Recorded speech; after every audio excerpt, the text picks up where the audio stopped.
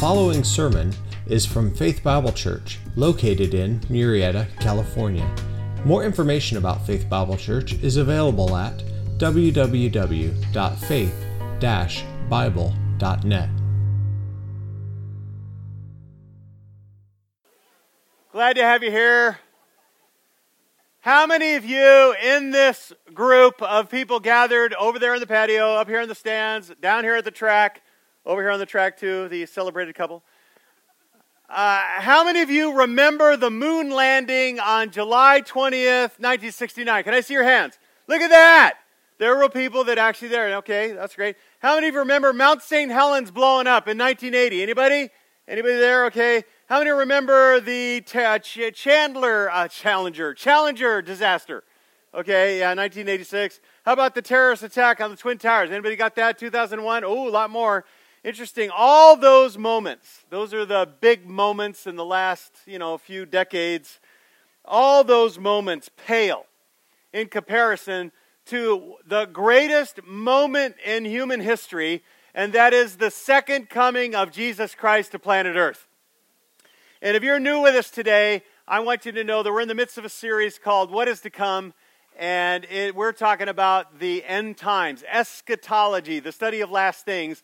We've talked about the rapture, the tribulation for a couple of weeks, and now we are celebrating the second coming of Jesus Christ. Back in 1997, U.S. News and World Report, that was a magazine. Remember what magazines used to look like? Anyway, that was a magazine, and they wrote this startling statistic. 60% of Americans, including a third of those who never, ever attend church, say they believe that Jesus will return to this earth physically. Can you believe that? That's amazing. And I'm sure that statistic has changed today, but the Spirit of God has promised that every single one of us, both saved and unsaved, know intrinsically, because the Spirit of God has told us, we are going to be judged for our sin, and the second coming of Jesus Christ is for Him to come and to judge all of mankind over their sin. And understand, He is coming to not just judge, but to rule this planet as the King of all kings and the Lord of all lords, the one supreme ruler over all. Can you celebrate the fact that when He's here, there will be no Congress? There will be no Senate. There will be no voting. There will be no media. There'll be no democracy. There'll be no United Nations. There will only be Christ as King. The perfect, all-powerful, sovereign, totally just dictator. Are you looking forward to this moment? You have to. I'm trying to think of moments that just define looking forward to. Those of you who own a decent dog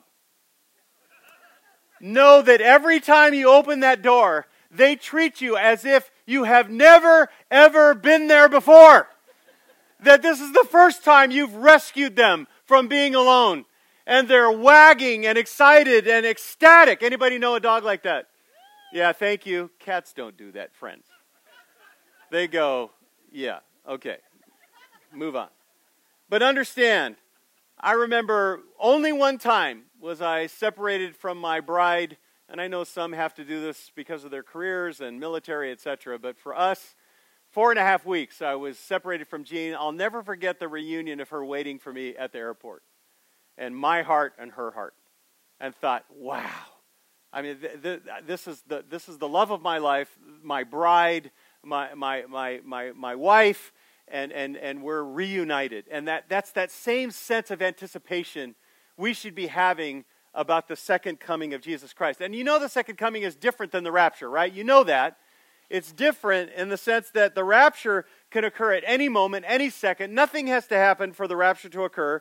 It initiates the beginning of the tribulation, and Christ will be in the air, snatch us away as His chosen bride, in a twinkling of an eye, and we'll be with Him forever. But the second coming is different. Second coming is when Christ physically, literally touches down to earth, and He ends the tribulation, not begins it, and he is seen by every human being on this planet, and he returns in glory and majesty with all of his saints and all of his angels. This is an incredible event. Now, is the second coming of Christ certain? Yes or no? Listen, if you believe in Christ for salvation, you must believe in his second coming. In fact, if you don't believe in his second coming, you would be considered biblically, theologically, a heretic. It is so certain, it is actually written in Old and New Testaments, the number together of the number of times the Bible refers to the second coming of Christ. Are you ready for this? 1,845 times. Does God want you to know that he's coming back?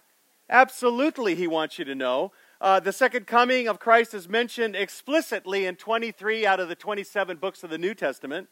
Out of the 260 New Testament chapters, there are 318 references of the second coming.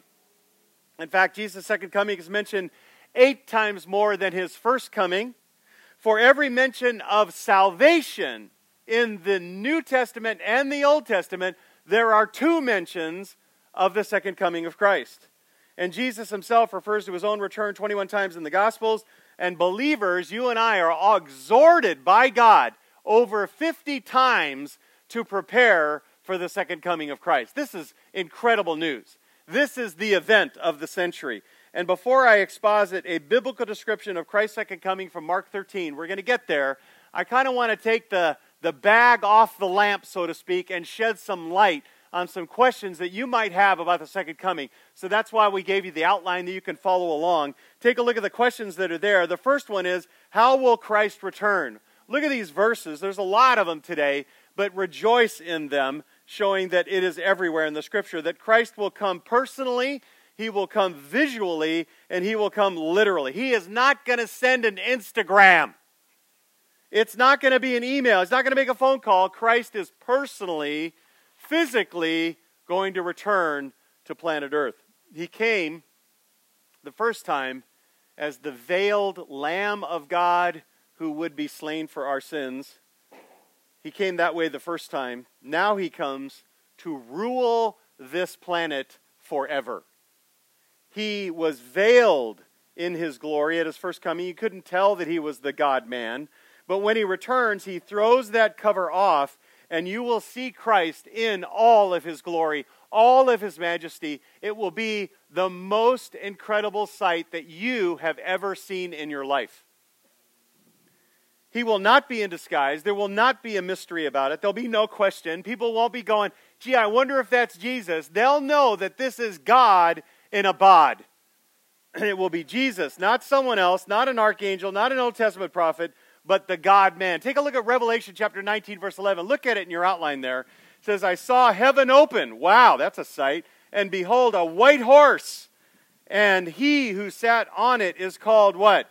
Faithful. We just sang about faithfulness. And true. And in righteousness he judges and wages war. Revelation 1:7, I love this. Behold, he is coming with the clouds, and every eye will see him, even those who pierced him. And all the tribes of the earth will mourn over him. So it is to be. Amen. You say, when's it going to happen, Chris? I'm glad you asked. Matthew 24:29 tells us, immediately after the tribulation of those days, the sun will be dark and the moon will not give its light, and the stars will fall from the sky, and the powers of the heavens will be shaken. There will be signs in the sun, moon, and stars on earth. Matthew 24, verse 30, sign of the Son of Man will appear in the sky, and then all the tribes of the earth will mourn, for they will see the Son of Man coming on the clouds of the sky with power and with great glory. You say, where's he going to touch down? That's not in your notes, but write it down. Zechariah 14:4, he's touching down on the Mount of Olives. When he hits the ground, it'll split open. It's going to crack the Mount of Olives right in half. This is greater than any special effects. Are you not, now come on, be honest, are you not impressed by movie special effects these days? They can make you think that something's real. And they can blow up New York, which is kind of fun for me. I don't know why. Being an LA boy, I don't know why. Everybody's all into New York, you know. And they wipe out New York, you know, and they wipe out Los Angeles. They wipe out some sort of historical monument, and earthquakes, you know, totally destroying everything. You think, man, I'm really impressed with that. But interesting enough, every time I see an earthquake on the movie screen, it pales in comparison, because at one point in my life, I was in a very, very, very large building, and I watched actually an earthquake wave actually wave through the wall. I watched it as it traveled all the way through the wall. I was sitting in a room, and I watched our dining room lamp swing around like it was a yo-yo on a string, like this during an earthquake. And I thought, you know what? Those impressions far outweigh any special effects. And I want you to know right now, the return of Jesus Christ will far outweigh any special effect and your imagination. It will be far beyond what you can even comprehend. That's how awesome. You say, Chris, is it really that awesome? Yeah. Think about the Apostle John facing Jesus, living with Jesus, and then the Apostle John seeing Christ in his glorified form in the visions of Revelation. What happens to him? What does he do? He faints. He cannot even stand in the presence of Christ, the one who he leaned up against at the final supper there. He can't even stand in his presence. This is going to be an awesome moment. Look at these scriptures. It says the King of Kings, the Lord of Lords, is going to come and conquer, and he's going to be riding an incredible white stallion. A white stallion. I saw the beast and the king, Revelation 19:19. The kings of the earth and their armies assembled to make war against Christ, who sat on the horse, and against his army that's with him as he returns. He takes care of the beast, the false prophet, in just a heartbeat. Verse 21, and the rest were killed with the sword which came out of the mouth of Christ, who sat on the horse, and all the birds were filled with their flesh. Just one word from Christ, and the armies of the world are destroyed. You say, what's the significance of riding on a white horse? You don't understand that, but they did. When they read these words, they understood. In the Roman Empire, it was very simple. A Roman general, after an incredible victory, after he wipes out pirates or wipes out a nation and a victory for Rome, he would literally ride on a white horse. And the only time they could ride a white horse, completely white, in a victory parade that was celebrated as the general who then brought about the victory. Here's the significance of the white horse. Christ rides the white horse before the battle. Why? Because it's a no-brainer who's winning. He's gonna win the battle even before the battle occurs. As he returns, he's the victor. Yeah, are you getting it? It's not a contest, friends. Some of you come from backgrounds where it's Satan versus Jesus. That is not a contest. Satan is a created being. It is not a contest. He is the victor. You, if you're a Christian, are on the side that wins. Are you ready for that? Don't you love being on the winning team? You are. And that's the celebration of Christ's return. The second coming is so spectacular, it is difficult to even imagine. And what's wonderful is that each one of you who are in Christ, and by the way, let me make that clear, you must be a born-again Christian. You will be in this. If you're not, you're not. You have to be a believer, not just somebody who, yeah, I like Jesus, or I think Jesus is great. No, you got to be a Christ follower. You've got to be born again to be a part of this reunion. But if you are, you're returning with Christ. You are. Who returns with Jesus Christ at his return? Well, look at in your outline there. You know, when you look at a photograph, who's the first person you look for? Be honest, you look for yourself. You want to see if you're perfect, or if you're presentable, if you're plastic, if you're pale, or if you're appalling. Yeah, I made those up. Well, take a good hard look at this picture, Christian, because you're in it. And honestly, you have never looked better. This is you at your best. It says in Zechariah 14:5, the Lord my God will come, and all his what? Holy ones will come with him. Matthew 25:31. And by the way, you're holy because he made you holy. When the Son of Man comes in his glory and all the angels with him, then he will sit on his glorious throne. 1 Thessalonians 3:13, look at it. At the coming of our Lord Jesus with all his who? All his saints. Jude 14, behold, the Lord comes with many thousands of his holy ones. Revelation 19:11, I saw heaven opened, and behold, a white horse, and he who sat upon it is called Faithful and True. And in righteousness he judges and wages war. And the armies which are in heaven, clothed in fine linen, white and clean, were following on him on what? White horse. Now, some of you are going to be honest, going, Chris, I've never enjoyed riding a horse. In fact, some of you would say, I've never been on a horse. I'm so afraid of them. I actually have been on a white horse. I used to ride Pony Express for a camp at full gallop, deliver the mail. One time, he bolted in front of me, and I was actually riding on the hiney of the horse. during the entire ride. It was quite a thrill ride. But I'm not afraid of horses. And by the way, if you are now, you won't be then. Because you'll have the perfect white horse, and you will be riding that horse with Christ as he returns, because the Scripture says you will. And you will be returning with him in victory. And by the way, none of you here have a one-way ticket. If you're a Christian and you're born again, it's not one way, it's two-way. You have a return flight. You're going to be with Christ, but you're coming back with him. You're coming back in this return. You will come back and rule with him on earth. And when he does return from heaven to destroy the Antichrist, judge of the nations, establish his kingdom, he will be accompanied by a great multitude. And if you are born again, you're a part of it. The mighty army following his train is made up of both angels. And I think it's going to be, are you ready for this? All the angels. All the holy angels will be there. And all redeemed human beings will be there. Anyone who was raptured, living or dead before the tribulation, will return with Jesus Christ back to earth at his second coming, at the climax of the tribulation. Listen, friends, when he comes, you're with him. You're riding with him. Picture it. What's it going to be like for you to sit on your own white horse following the King of Kings, Lord of Lords when he comes again? What's that going to be like? You think you'll be smiling? Yeah. Do you think you'll be overwhelmingly joyful? Will you be in awe of his majesty? Absolutely. We will be in the midst of a vast angelic army, a saintly army as well, as Christ in all his glory, blazing in fire through the clouds, does some amazing things. What is he going to do in your outline when he comes back? What's he going to do? Well, several unique events. We've already heard in Revelation 19, he's going to defeat the Antichrist. He's going to destroy all the armies of the earth for scorning the one true God. And then listed there in your outline, he will also regather and restore faithful Israel. The nation of Israel, God is not finished with yet. He's going to bring them back. Romans 11, verse 26. So all Israel will be what? Saved. At the end of the tribulation, they're going to be born again. They're going to get it. They're going to understand who the Messiah is. And this promise is over and over. One of the most repeated promises in the Old Testament is that God is going to regather and restore the nation of Israel. Look at Jeremiah 33 there in your outline. It says, I will restore the fortunes of Judah and the fortunes of Israel. That's all of Israel. And will rebuild them as they were at first. I will cleanse them from all their iniquity by which they have sinned against me. I will pardon all their iniquities by which they have sinned against me, by which they have transgressed against me. It will be to me a name of joy. They, Israel, will be a name of joy, praise, and glory before all the nations of the earth, which will hear of all the good things that I do for Israel, them.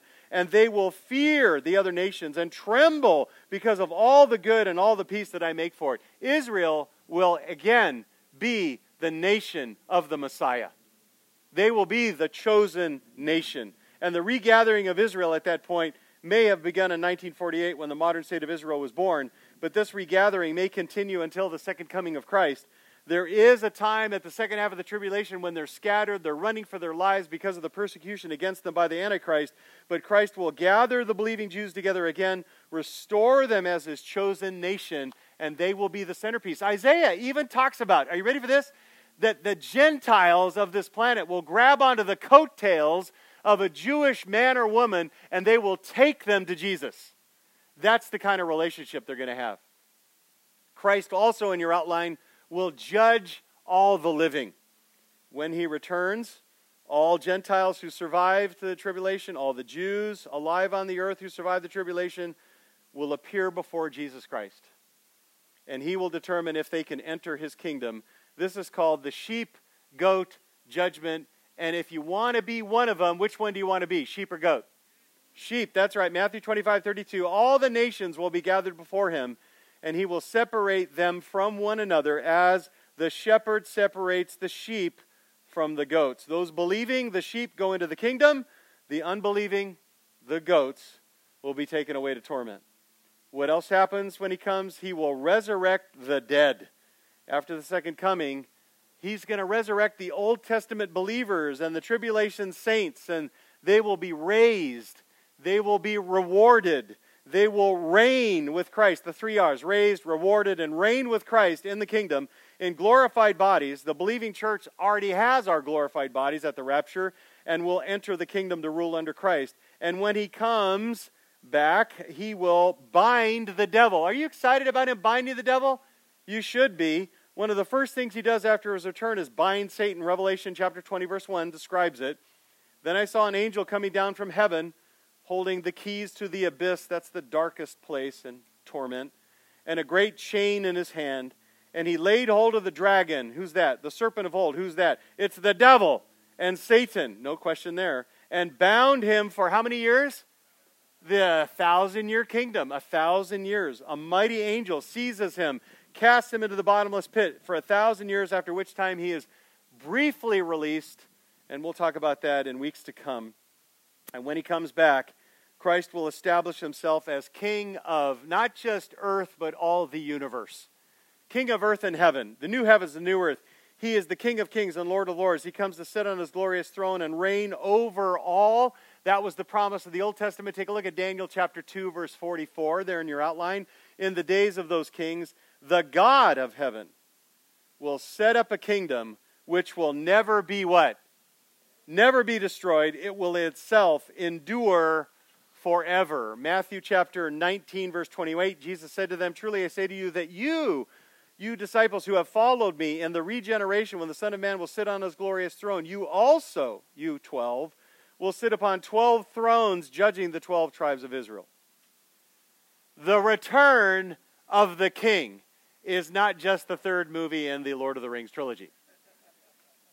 The return of the King is Jesus Christ. And he is the King who is coming for you. Next to the cross, this is the greatest event of Earth's history. Now, if you would, turn to Mark chapter 13, and we're going to kind of pick this return apart so you can understand it biblically and exegetically. So Mark chapter 13, verse 24 to 27, it's the Lord through the gospel writer Mark, who's overseen by Peter, describes Christ's magnificent return, his rule on planet Earth. So read, if you would, silently as I read aloud, verses 24 to 27. But in those days, after that tribulation, the sun will be darkened, and the moon will not give its light, and the stars will be falling from heaven, and the powers that are in the heavens will be shaken, and they will see the Son of Man coming in the clouds with great power and glory. And then they will send forth the angels, and will gather together his elect from the four winds, from the farthest end of the earth to the farthest end of the heaven. Now listen, this shares three things, three truths about Christ's coming that you should be aware of. And Mark chapter 13 is really building up to this moment. It's really building to this second coming. In Mark chapter 13, he gives the prediction of Jerusalem's temple being devastated and destroyed, and it's a kind of attempt and a type of the coming tribulation, devastation, and destruction in verses 1 to 4 of chapter 13. And then in verses 5 to 13, after the prediction of today's troubles, the birth pangs of war and famine and earthquakes and persecution that's going to occur, that's going to bring about the tribulation and bring about the beginning of it. And then after the midpoint of the abomination of desolation in verses 14 to 18, and after all the atrocities right before the coming of Christ where he persecutes Israel in 19 to 23, now the gospel writer Mark describes the return of the King. He now gets to it. So he gives us three signs of the second coming. Number one in your outline, here they are. I will come in the midst of chaos. Jesus says, I will come in the midst of chaos. Hang on to your beach chair, my friends. Take a look at verses 24 through 25. This is difficult to believe. But in those days, after the tribulation, the sun will be darkened, and the moon will not give its light, and the stars will be falling from heaven, and the powers that are in the heavens will be shaken. Wow, this is a cosmic crisis. Can you believe this? The sun darkened, lightless moon, stars falling, heavenly powers shaken. Scientists say when these things happen in our universe, it will seriously affect our earth. And there's actually references throughout the Old and New Testament of the earth actually shaking and quaking under these events. Volcanoes will erupt, mountains will spring up, lakes will empty, canyons will form, oceans will flood, forests will burn, hurricane winds will blow, and the sun will scorch. Christ will come in the midst of chaos. Now, this is not new. The disciples are not shocked by this because the Old Testament promised that that's what would occur. In fact, it's linked to the second coming, these signs of the heavens. Look at Isaiah 24. The earth is split through, shaken violently. reeling to and fro like a drunkard. That's what's going to happen to planet Earth. The moon will be abashed and the sun ashamed, for the Lord of hosts will what? He'll reign in Jerusalem. From the Old Testament, the disciples knew that Christ's return would come in the midst of chaos, worldwide chaos. So look at the beginning now, verse 24. But in those days, he uses the aversive but to kind of contrast these false Christs. There's all these people saying, if this is Christ, here he is, this is the Messiah, this is the one you've been waiting for. And he's saying, no, that's all a lie. When Christ comes, it'll be totally unique. It'll be totally different. It'll be exactly the way the Scripture describes. It won't be, here's the Christ, he has come. Everyone will know with no uncertainty at the second coming of Christ and all of his angelic and saintly army with him. Jesus adds a double statement in verse 24. He says, but in those days, and he adds after, you see at verse 24, after the tribulation, explicitly telling us the timing of the second coming. You say, when is the second coming? Write it down, friends, June 22nd. It's right there. No, thank you for laughing. Because he says right here, the timing. It's after the Great Tribulation. It's at the end of the tribulation that's just described in verses 19 to 23. Well, how can we be certain that it's Christ who's returning? He gives us 4 signs. The sun will be darkened, so it's going to lose its light. 2, the moon will not give its light. 3, the stars will be falling from heaven. Now, sometimes when you read that, you think, oh, they're falling to earth? No. They're falling from their orbits to their doom in preparation for a new heaven and a new earth. So they're just falling out of the sky, so to speak, in their placement. And then number 4, the powers that are in the heavens will be shaken. This passage is a promise that Christ will literally return, so those signs around him must also be literal. They're not symbolic. They're not metaphorical. Now, how are people going to respond when they see the sun not giving its light, the moon totally going blank, stars moving out of the night sky? How are they going to respond to that? Well, Luke 21:25 tells us how people respond who are alive during that moment. It says, there will be signs in sun and moon and stars, and on the earth. Dismay, write that, circle that, dismay among the nations. In perplexity, circle perplexity, at the roaring of the sea and the waves. And men fainting, circle fainting from fear, and the expectation of the things which are coming upon the world, for the powers of the heavens will be shaken. Very similar to all the other passages. Underline, though, those words, dismay, perplexity, and fainting. What's going to happen when people see this going on planet Earth? They are going to be shocked. The word dismay means anguish, or you ever been in terror? Absolute terror. That's exactly what he's describing when he says the word dismay. Perplexity means confusing. They have no idea. They won't be able even to comprehend what in the world is going on. And then that word circled, fainting, that actually means, that's kind of a poor translation, it means to breathe out. It means to die. To die. Humanity will be scared to death. That's how incredible this event is. The fear will be lethal. Now, for all of you who are in the medical field, let me be really careful here. The emotional trauma will cause rapid pulse, changes in their blood pressure, and finally cardiac arrest. Okay? So, they're going to die because they're afraid and overwhelmed by what's happening. Can you imagine that? Just seeing that is going to cause them to actually perish. So Jesus comes in the midst of chaos. Secondly, in your outline, he says, I will come in power and glory. I will come in power and glory. Read verse 26. It says, and they will see the Son of Man coming in the clouds with great power and glory. Here he comes. It's like the World Series where 3 runs down. It's the 9th inning, the bottom. Jesus hits a towering home run, and all of God's elect go crazy. That's what the picture is here. This is it. The first Greek word in verse 26 is then, and it tells us in the midst of all this heavenly chaos, this trauma, Jesus comes.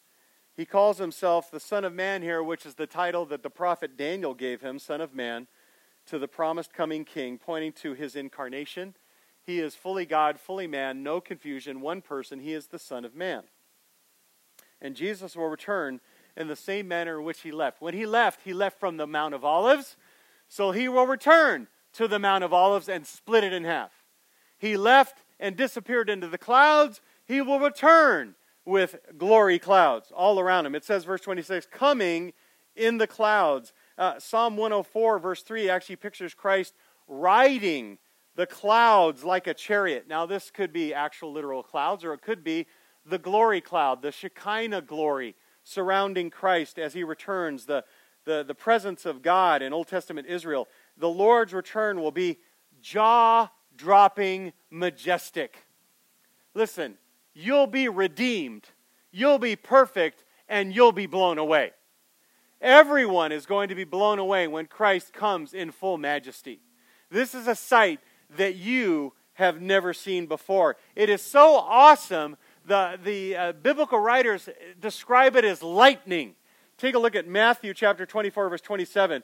Continual, nonstop lightning. For just as lightning comes from the east and flashes even in the west, so the coming of the Son of Man will be. That will be awesome. The person of Christ.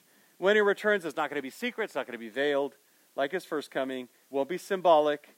We've already discovered in God's never wrong word that Christ will literally, visibly, personally return in full glory. And Mark says here, it says in verse 26, they will see the Son of Man. Revelation 1:7, every eye will see him. And do you know what the Greek word see means? What's it mean? No, it means visible. Okay, it means perceived by sight. It means naked eye. It means you are going to visually, physically see, full perception. Everyone will know. No one will question. This is God incarnate coming to rule the earth. No one will question that. Verse 26, it says, with great power he comes, and great glory. Power means strength, ability, might, capability. And Mark adds mega power. This is jaw-dropping omnipotence, all power. You will see all the power in the universe manifested with Christ as he returns. All of it. And you will see his glory, which is the summation of all his attributes. It will be an incredible sight. You will be speechless. Glory is also a majestic, radiant light that displays the overwhelming perfection of God's character, and you'll just go, awe. It'll be that awesome. So when our Lord returns, he gives salvation to his elect. He slaughters all the Christ-rejecting unbelievers worldwide who hate Christ, who hate those who love Christ. He'll easily overpower Satan because he's a created being. He'll completely stop all the millions of demons who are now on the earth and enslave them. And he'll restore a devastated earth and set up his righteous rule. So he not just comes in the midst of chaos. He not merely comes in glory and power. But number 3 in your outline, he will come for his own. He will come for you if you're his own. Read verse 27. And then he sent forth the angels and will gather together his elect from the four winds, from the farthest end of the earth to the farthest end of heaven. This is the definition of awesome.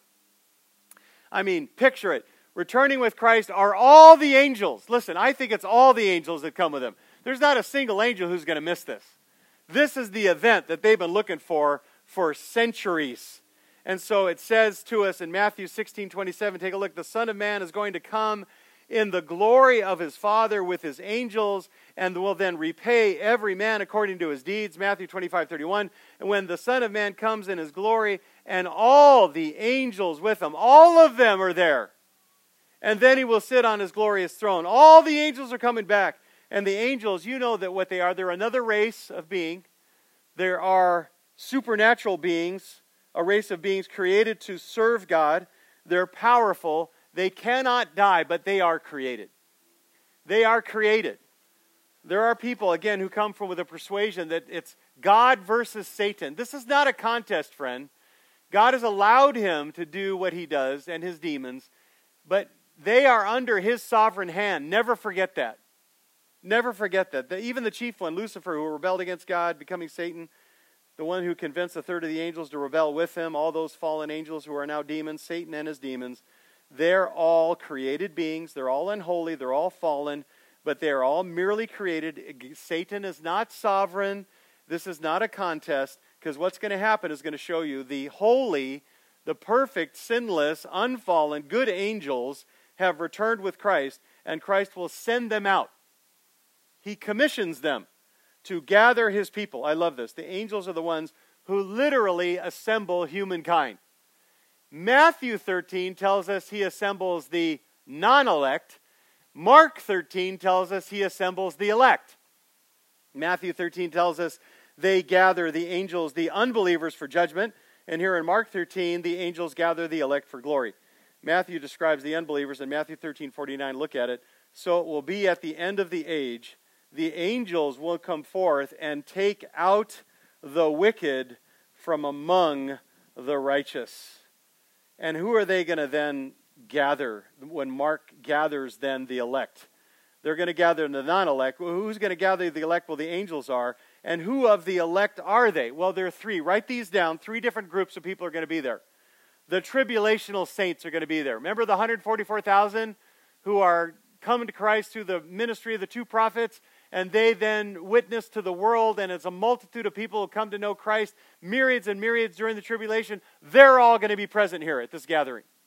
Also, the Old Testament saints, all those believers in the Old Testament, the glorified, are going to be glorified, and they're going to be gathered now in glorified bodies, united with their redeemed immaterial spirits, and they will be the resurrected Old Testament believers. And then the third group is the New Testament church saints, you and me. We'll be there. In fact, we'll have returned with our groom and are present at this amazing assembly. So we're all gathered with him, because Revelation 3:10 promised that we'll be kept from the hour that comes to try the whole earth. We're preserved from that. We're preserved from the tribulation. 1 Thessalonians 1:10, we will be delivered from the wrath that is to come. You say, Chris, does that mean we won't get to see all this? No, it says in Colossians 3:4, when Christ comes, who as our life is revealed, when he returns and appears to the entire world, then you also, that's you and me, will be revealed with him. Where? In glory. We'll get to come with him in glory, and we're here now at this giant assembly. As we've returned with him, we come to earth, and we get to watch this victory take place. We get to watch Jesus win the battle. Don't you love that? We're the army. The angels are the army. Christ fights the battle. Don't you love that? Come on. He just speaks a word, and it's done. His sovereignty is established and proven through this moment. And Jesus is saying that everyone will be there. No one is left out. None of the elect are going to miss this event. None of the elect are going to miss out on what's coming next, the kingdom and then incredible eternity with him. He says when he will gather together, verse 26, his elect from the four winds. That's like saying the four corners of the earth. That means no one's left out. And he makes sure, verse 26, from the farthest end of the earth to the farthest end of heaven. You know, sometimes little kids will get stuck in a cabinet somewhere, or somebody gets stuck in a vehicle somewhere, or somebody misses out on the big event because they're locked in a room. Anybody with me on this? That does not happen. If you are the elect, you will be at this event. You will be present, and you will be one of his children for all eternity. It literally says, from earth's extremity to heaven's extremity, all space in all direction, no spot in heaven, on earth, or heaven is overlooked where the elect will be overlooked and left behind. None of the elect are missing this incredible event. Jesus says no genuinely saved, chosen by God, elect believer from past, present, or future is going to miss the kingdom. No one's going to miss that. All the elect have gathered before Christ. The goats are judged and condemned to Hades. Matthew 25, the elect will enter the awesome, righteous kingdom ruled now by the all-powerful, all-loving, all-just King of all kings. Aren't you excited? Come on! This is it. What will that be like when we rule with Christ on a perfect planet Earth? You got to come back next week. And we'll get there, okay?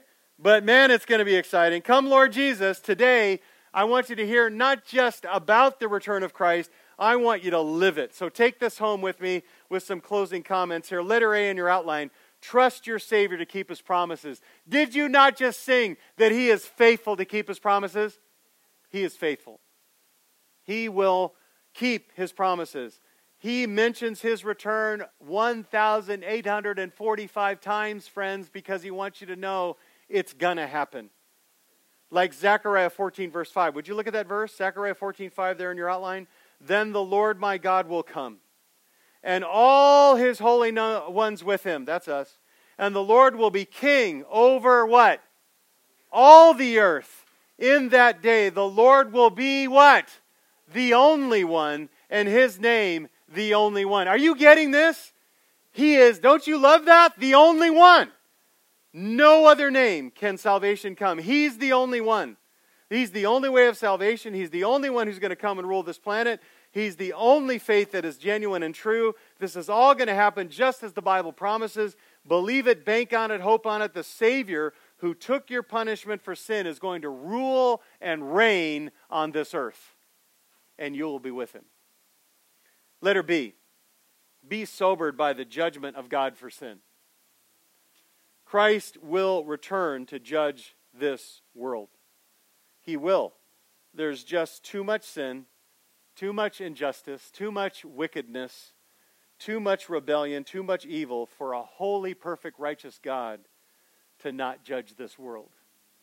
Could I highly recommend that you not only read these sober words, but that you kind of memorize this passage, at least part of it? 2 Thessalonians chapter 1, verses 7 through 10. Look at it. When the Lord Jesus will be revealed from heaven with His mighty angels in flaming fire, there's that awesome sight. He's going to deal out retribution. Say, who to who? He tells you. To those who do not know God. Even if you say you do, but you don't. If you're not in Christ, you don't. And He makes it really clear when He says, and to those who do not what? Obey the gospel. You say, what is that gospel? That's good news. And the good news is this, that you don't have to earn your way of salvation, that God earned it for you. That if you rely on the work of Christ on the cross, His resurrection from the dead, and you put all of your hope and your life in His hands, that you turn from your sin and you respond in dependent repentance and faith in Him, that He will cause you to be born again and save you. If you don't respond to that message with your life, then you're going to be dealt retribution. Verse 9, and these will pay the penalty of eternal destruction away from the presence of the Lord and from the glory of His power when He comes to be glorified in His saints on that day and to be marveled at among all who have believed. Listen, I just told you that you would marvel when He comes, and this passage just said you will marvel when He comes. When you're in your perfect glorified form and sinless, you will marvel at the majestic nature of Jesus Christ. Sin must be judged, friends. And if you're in Christ, your sin has already been judged on the cross. Can I hear amen to that? You can stand in God's presence because your sin was punished on Jesus Christ, and Jesus Christ was punished for your sin. And in that miracle of that justification, He covered you with the perfect white robe of His righteousness. And that's the only way you'll ever enter into heaven, is to be dressed in the white robes of Christ's righteousness. You must be covered in His righteousness. And you say, well, how do I know? Well, when He covers you in His righteousness, He also changes your heart, called regeneration, giving you a new heart that wants to obey, wants to follow, wants to please Him in all you do. It's not just rhetoric, but you actually live following Christ.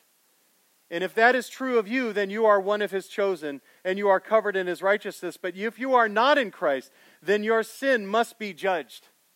And judgment will fall upon you, just like my notes just fell from the stand. You have no substitute. You have no imputed righteousness. You cannot stand in God's presence. You are doomed because God must judge sin. So it's either going to be judged on your behalf through Christ, or it's going to be bearing you and you bearing the total punishment for your sin, now and forever. Letter C, grow in your longing for heaven. It says in Philippians chapter 3, verse 20, for our citizenship is in heaven, from which also we eagerly wait for a Savior, the Lord Jesus Christ. Christian, you have a home you've not been to. You have a home that you've not been to. You belong there. We belong in heaven. We don't belong here. You ever feel that? We don't belong here. We belong there. And all you do and all you think and all you say, you should, Colossians 3:2, set your mind on things above, not on things that are on this earth. Pray more about heaven. Think more about heaven. Talk more about heaven. And as you do, the grip and the struggle of this world. I'm studying heaven right now for a couple weeks from here, from this moment. You don't want to miss it. You do not want to miss when we talk about what your future home is going to be like, because it is beyond what you can even comprehend. It is that good. Think about it, pray about it, long for it. And letter D, would you plead with those who are facing torment? Only those in Christ are saved. Only the elect will be in the millennium and then go to heaven. And I plead with you, if you're one of those who prayed a prayer and you made a show of being a Christian at one point, listen, it always shows, if it's genuine in your life, you want to follow Him. My sheep hear my voice and they what? Follow me.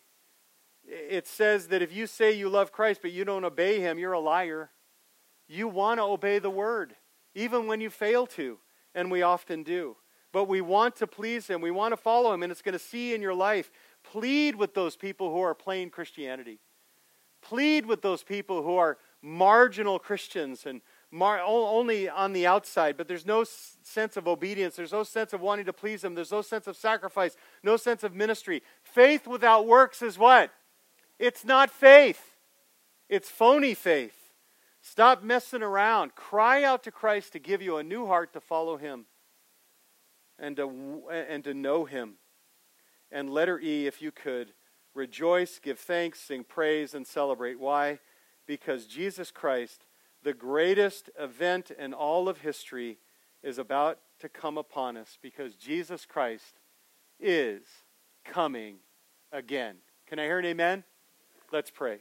Heavenly Father, we pray that we would be anticipating your coming, both in the way that we share with those who don't know Christ and those who claim Christ but show no evidence of Christ, and also the way we live our lives, anticipating heaven, not being tied down to this world, not being overwhelmed by the things of this world, but longing for that future home. Help us to be freed up, to be walking with you and serving you, to be much more heavenly minded. And Father, we pray that if there are any here who don't know that, you would shake them and crack open that hard heart so that they might have a soft heart to respond to you in repentance and faith, so that they would know the true joy and true love of a Savior who's done all of this for them and is coming again. Help us to look at all the news and all the lies and know that the one who is true is coming. The one who will establish truth forever is coming. And so we can rejoice. So now, Father, as we worship you, we worship not just in song, but our very lives offer to you as a living sacrifice. We say it would be available, and we're available to you, and we want to be acceptable to you. And we pray this in Jesus' name. And all God's people said, amen.